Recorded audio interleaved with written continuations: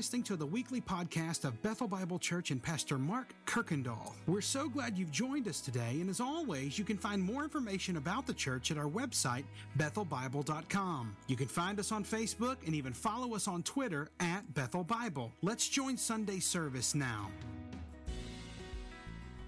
Amen. Good morning, church. You can go ahead and have a seat.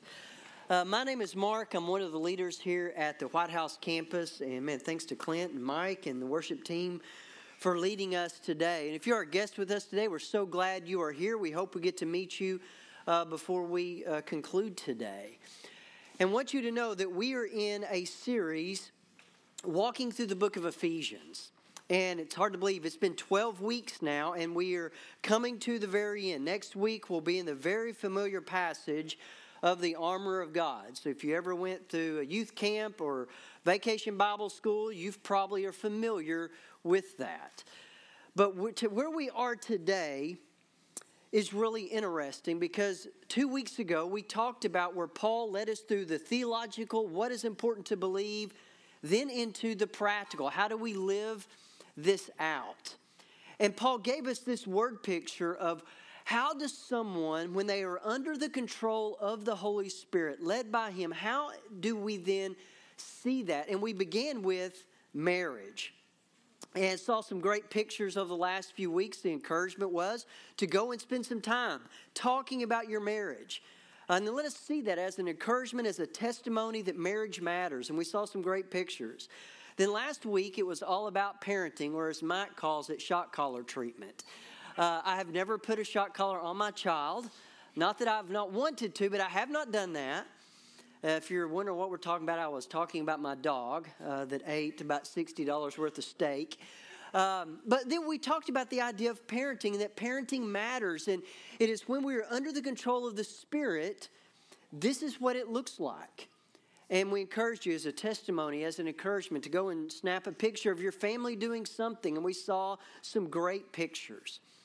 Well, today, Paul is going to give us one more relationship, but it's an uncomfortable one. Because today we're going to talk about masters and slaves.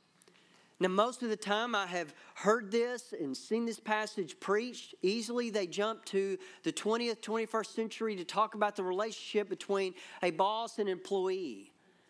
And we're going to do a little bit of that because the words are relatable and they are significant for our context. But I do not think we would do this passage justice if we did not stop and think about what this was like for those that Paul is writing to in the church of Ephesus. Because Paul could have used any words. He could have talked about the marketplace. But he chooses the words master and slaves for a reason. So if you will, turn in Ephesians chapter 6. We're going to begin in verse 5 today, and we'll make it through verse 9. Ephesians chapter 6, beginning of verse 5. This is the word of the Lord. It says, bondservants, obey your earthly masters with fear and trembling, with a sincere heart, as you would Christ. Not by the way of eye service as people pleasers, but as bondservants of Christ, doing the will of God from the heart, rendering service with a good will as to the Lord and not to man.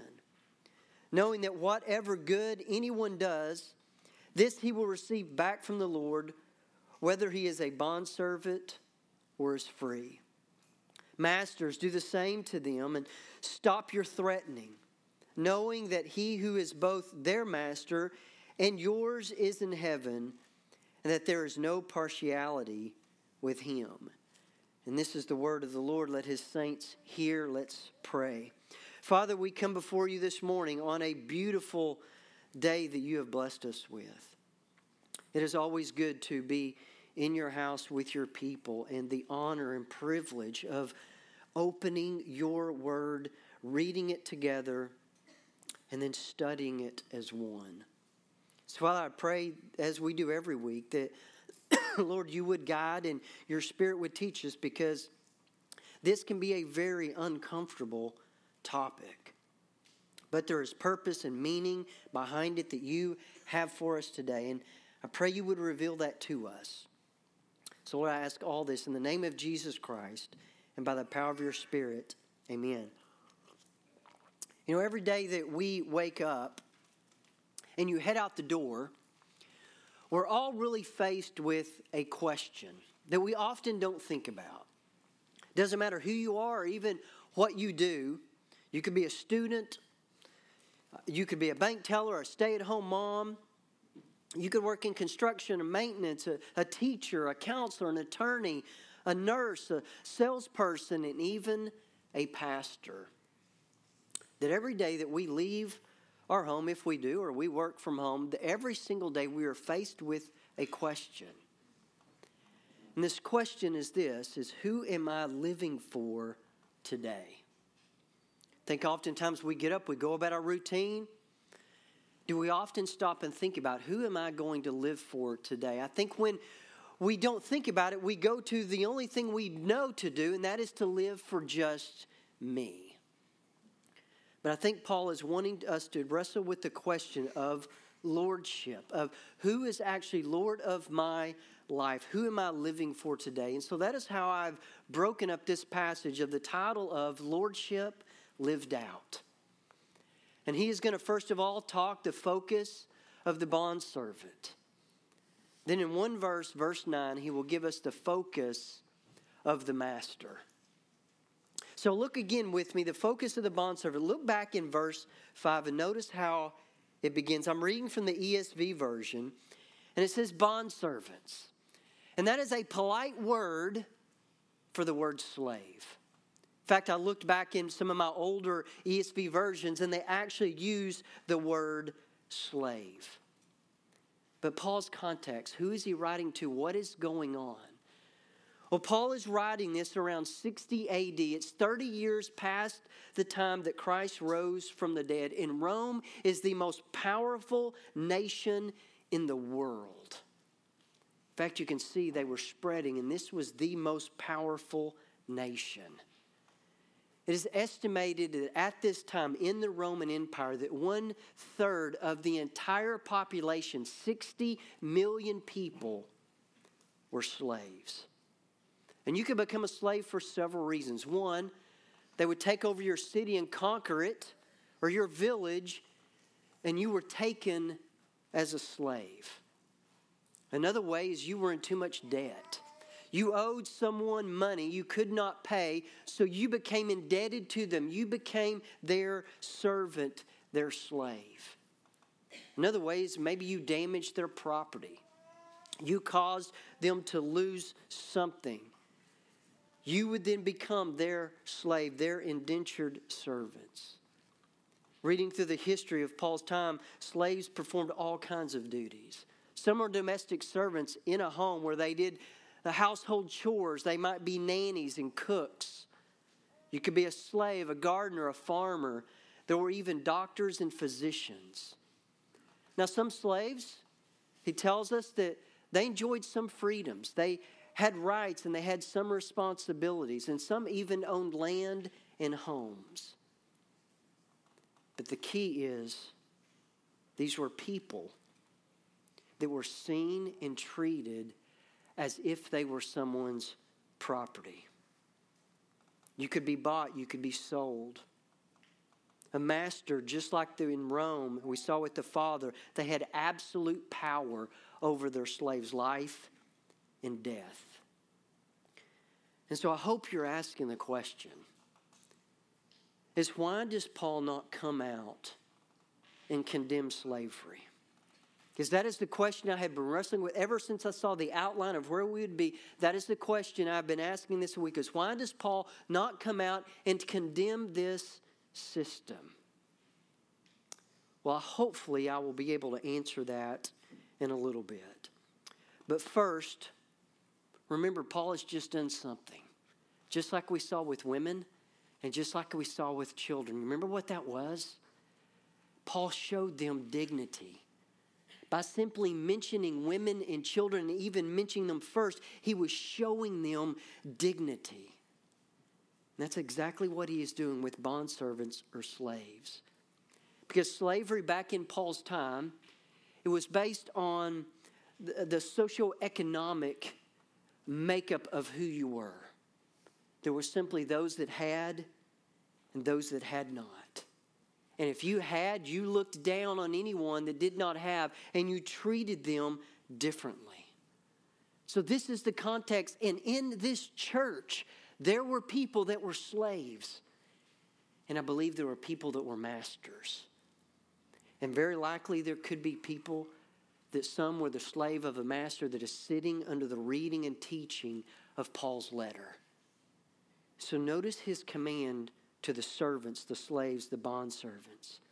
He says, obey your earthly masters. And it simply means to carry out what they tell you to do. And Paul says, if you're a slave, if you're a servant, you're to obey. But notice the attitude that obedience is to be done in, with fear and trembling. You realize those are the words that are used to describe our attitude toward God. We're to approach him with fear and trembling. And this is Paul telling them that they're to obey with fear and trembling, meaning proper respect and reverence. And then he says, with a sincere heart. And this is really an interesting phrase. It means without wax. Because what would happen is somebody would take a piece of pottery, and if it was cracked, they would take wax and heat it up, put it in the crack of that piece of pottery, and they would either paint it or mark it in some way and then sell it off as if it wasn't broken. And to the kind of natural eye, you wouldn't notice this until you held it up to the light. And you could notice the difference in the hue, the color, from the wax to the pottery. So they had a phrase where they were talking about this that meant sun tested. It means to be genuine. So Paul tells these bondservants to obey with proper respect and reverence and with a genuine heart. Now I've just begun imagining the faces of the people. This letter arrives in Ephesus from Paul, and they open it up and they begin reading it. And for maybe several weeks, they've been reading through this letter, and they get to this place. Imagine the faces of people that would be hearing this. Many in that audience were most likely indentured servants to someone. Imagine them thinking, Paul, you just don't know how unreasonable my master is. You don't know how I'm treated. You don't know the work that I have to do. Imagine them thinking, Paul, that's a lot easier to say than to actually do. And they would be absolutely correct. Because in our fallen, natural, selfish states, this would actually be impossible. So Paul adds something. You obey with fear and trembling, proper reverence, proper respect, and let it be genuine. But not to your master. Because notice what he says, as you would Christ. He wants to take their focus off of the earthly master and put it on Christ. That Paul wants them to see that every day they get up, every day they walk out of their door, every day they go to that field or they go to that home or wherever they might be going, they are facing a question. Who am I going to live for today? So Paul says to these bondservants, obey with genuine reverence and respect, just as you would if you were going to work for Christ. But Paul's not done. There's more. Look at verse 6 and 7. He says, and you do this, not by the way of eye service as people pleasers, but as bondservants of Christ, doing the will of God from the heart, rendering service with a good will as to the Lord and not to man. So not only obey with reverence and respect, but work hard. Even if the master is not looking, don't do this to please them, but you do it to please the Lord. So he says your service needs to be loyal, it needs to be faithful, it needs to be genuine, just as you would as you were serving the Lord. But then notice Paul's last words to the bondservants. knowing that whatever good anyone does, this he will receive back from the Lord, whether he is a bondservant or free. So he says, your hard work, your loyalty, your faithful service, your good work ethic, when you are doing all this with genuine respect and reverence, there's a promise that the Lord will reward you, that it doesn't go unnoticed, and that God is going to give back. You will receive back from him from all that you have been doing. Imagine that had to be encouraging to some of those. Well, then in the last verse, he addresses masters. In verse 9, he says, masters, do the same. And he's talking about this same attitude of respect. Because remember, that's what Paul is fighting for here when he's going back in Ephesians chapter 5, 21. What is he talking about? Mutual respect.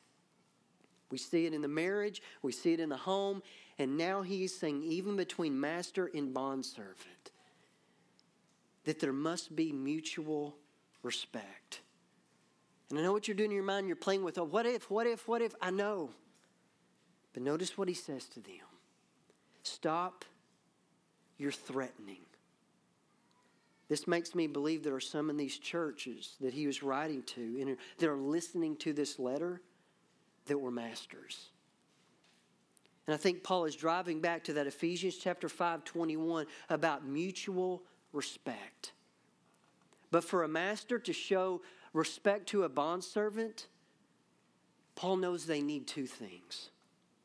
One, he knows this. When the master gets up, he's heading out the door, wherever he might be going, he's faced with a question. Who am I going to live for today? But there's a second thing these masters they need, is that they have to start seeing those that are indebted to them differently. Notice how a master should view them, knowing that he who is both their master and yours is in heaven, and that there is no partiality with him. Of all the things that were separating these two different classes of people, one was a master, one was a slave. One gave orders, one followed. One had freedom, one did not. One had financial means, the other not. But they both actually have the same master who is in heaven. And when God looks at them, when he sees what they're doing, realize what he says? God sees no partiality. He doesn't see them that way. In fact, God isn't at all concerned about their place in society. Do you know what he's concerned with? No matter what place they are living in, it's how they are treating others.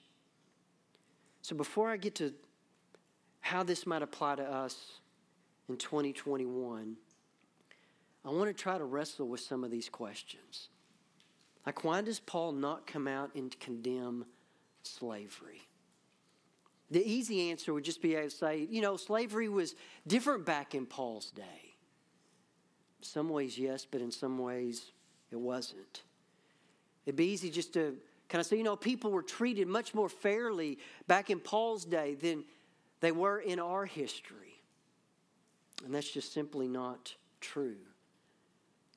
Because when Paul is writing, there was also cruelty. Just in the fact that you could take a person that was created in the image of God and you could buy, sell, and trade them. Seeing them nothing more as a possession, a tool, a means to an end. So what we've noticed is we've seen three groups. We've seen the husband and wife, and we've seen the home.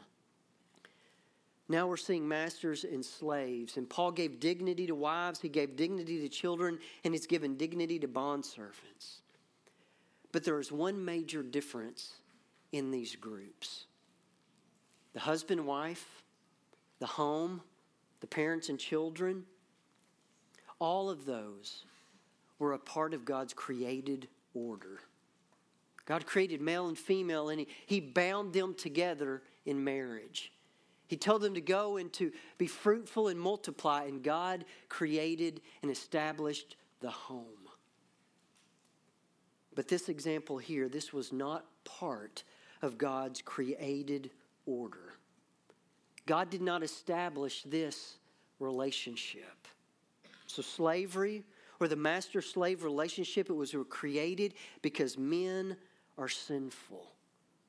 It's an imperfect world with imperfect relationships. And Paul is living in the midst of this. So one question is Paul supporting slavery? And I would say absolutely not. Because if he wanted to, Paul could have went back to Exodus 20 through 24, where you see the Mosaic Code and how Israel was to relate on a national level to one another. There were civil codes that established for them, where you would actually find laws pertaining to this issue. But Paul doesn't do that. And I believe it's because Paul is wanting to do something. I think Paul is wanting to consistently and constantly bring both of these groups, bond and free, master and slave, back into Christ. Because nowhere do you see Paul trying to bring legitimacy to this system. Nowhere do you see him trying to argue for it by, well, look at the benefits that it has created. Rather, he wants to draw the attention of both masters and slaves to Christ, because he knows that is the only way to bring about change. So does Paul speak out against slavery? I think he actually does. When we read through this letter, we're noticing he wants them to see, I believe, how wrong this view is. To treat a person less than you are. And that is wrong in any context, in any system. He wants them to see how wrong it is to see people as property that can be bought and sold and traded. I think he speaks out by trying to show them that they are all one in Christ. He's speaking out against it by showing them that actually they are all a part of the Christian community. He wants them to see that they all have a greater master in heaven. And he wants them to see that God is utterly impartial, even if they are not living that way. So then I begin thinking, then what is Paul doing? If Paul really wants this, how is Paul going to go about changing the system and the culture? You know what I found so interesting is that Paul doesn't go after the culture. He doesn't attack the system. What he does, he goes after the people's hearts. Because he knows that's the only way to bring about real needed change in a system or a culture is you must have the hearts of the people changed. Listen how one pastor said it. He said the New Testament does not focus on reforming or restructuring human systems, which are never the root cause of human problems. The issue is always the heart of man, which when it's wicked will corrupt even the best systems, and when it's righteous will improve the worst. If men's sinful hearts are not changed, they will always find ways to oppress others regardless of whether or not there is actual slavery. Meaning the only way to change a culture is if the hearts of the people are changed. The only way to change a system is if the hearts of the people are changed. And he knows that until people know Christ and come underneath his lordship, that is the only moment that things will change. But he knows if he can take these two classes of people that seem so different and he can make them realize their union in Christ, then change happens. In fact, if they truly see this, if they truly believed it, how in the world could they treat someone as less than them? Because all you have to do is read through the book of Philemon. Here's Onesimus. He's a slave. His master is Philemon. Paul writes to him and talks about how valuable he has been and how much Paul loves him. And he sends him back. And you remember what he says to him? Accept him like a brother. So the only way, I think, to erode the foundation of such an evil system and culture, in other words, Paul is wanting to undermine slavery from within. So in closing, let me relate this to us today. Some of us are bosses. Some of us are employees. Some of us even live in both worlds. So the application for us is if you work for someone, if you have someone that has authority over you, Paul is saying obey. Follow their commands with reverence and respect. Do it with a genuine heart. Be loyal. Be faithful in the task, even when they're not looking. But we know it isn't always easy. We've all had difficult bosses. We've been in jobs where we go unappreciated. But the only way we can fulfill this calling is when we get up in the morning and we begin to walk out the doors to ask the question, who am I living for today? Because you know the truth, there's always going to be difficult bosses. There's always going to be a situation where we feel underappreciated. There's always going to be tasks that we don't want to do. But the one thing we can control is how we respond. So I think it's really a question of lordship. Who am I ultimately serving in this time and place? So if you're a boss, you have people that work for you, you have people that report to you, do the same with the same attitude of respect and reverence, loyalty to them. He says no threats, removing all the hostility. But you know, we've all had people that we've been responsible for, that we've been leading, that are difficult. We have people that will try to undermine us. They will question our every move. They'll be lazy. They're going to grumble. They're going to complain. But the call is to respond with respect, reverence, and loyalty. And so we can only do this when we get up in the morning. We head out the door to ask the question, who am I going to live for today? That it's really a question of lordship. So are we only serving ourselves? Are we only serving our bank accounts? Are we only serving the company that looks to us to lead? Or are we doing everything as unto Christ? And so I close with this. Slavery is an evil for many reasons. Mainly because it takes people that are created in the image of God and it sees them and treats them as property, as tools, only a means to an end. But you know what is sad is we can even still have that mindset today. That we can look at people around us, maybe they even work for us, and we can look at people and see them only as tools. Only in a way that we are seeing them, that they are helping me get and achieve what I want and I need. That they are simply a means to an end. So today, Paul is asking the question, who are you going to be living for? And so we've seen in couples, we've seen that marriage matters. We've seen in the family that family matters. And I want you to know today your work matters. That God has you where you are for a reason. Inside and outside the home. And it doesn't mean that your job won't ever change. But when we get up in the morning, wherever you go, I want you to know it matters. That God has put you around certain people. He's put you in a certain context that He wants us to make a difference. And it only happens when we get up and we ask that question in the morning when the alarm clock goes off and the coffee maker starts brewing, is who am I going to live for today? And so I want you to know it matters. And so the challenge is this, as a testimony That, man, God has me here for a time and a place and a reason. And that I want to live for Him. Man, I'd love to see you in your workplace. Use it as an encouragement to other people. Snap a picture of what you are doing and the people you're working with, that it matters.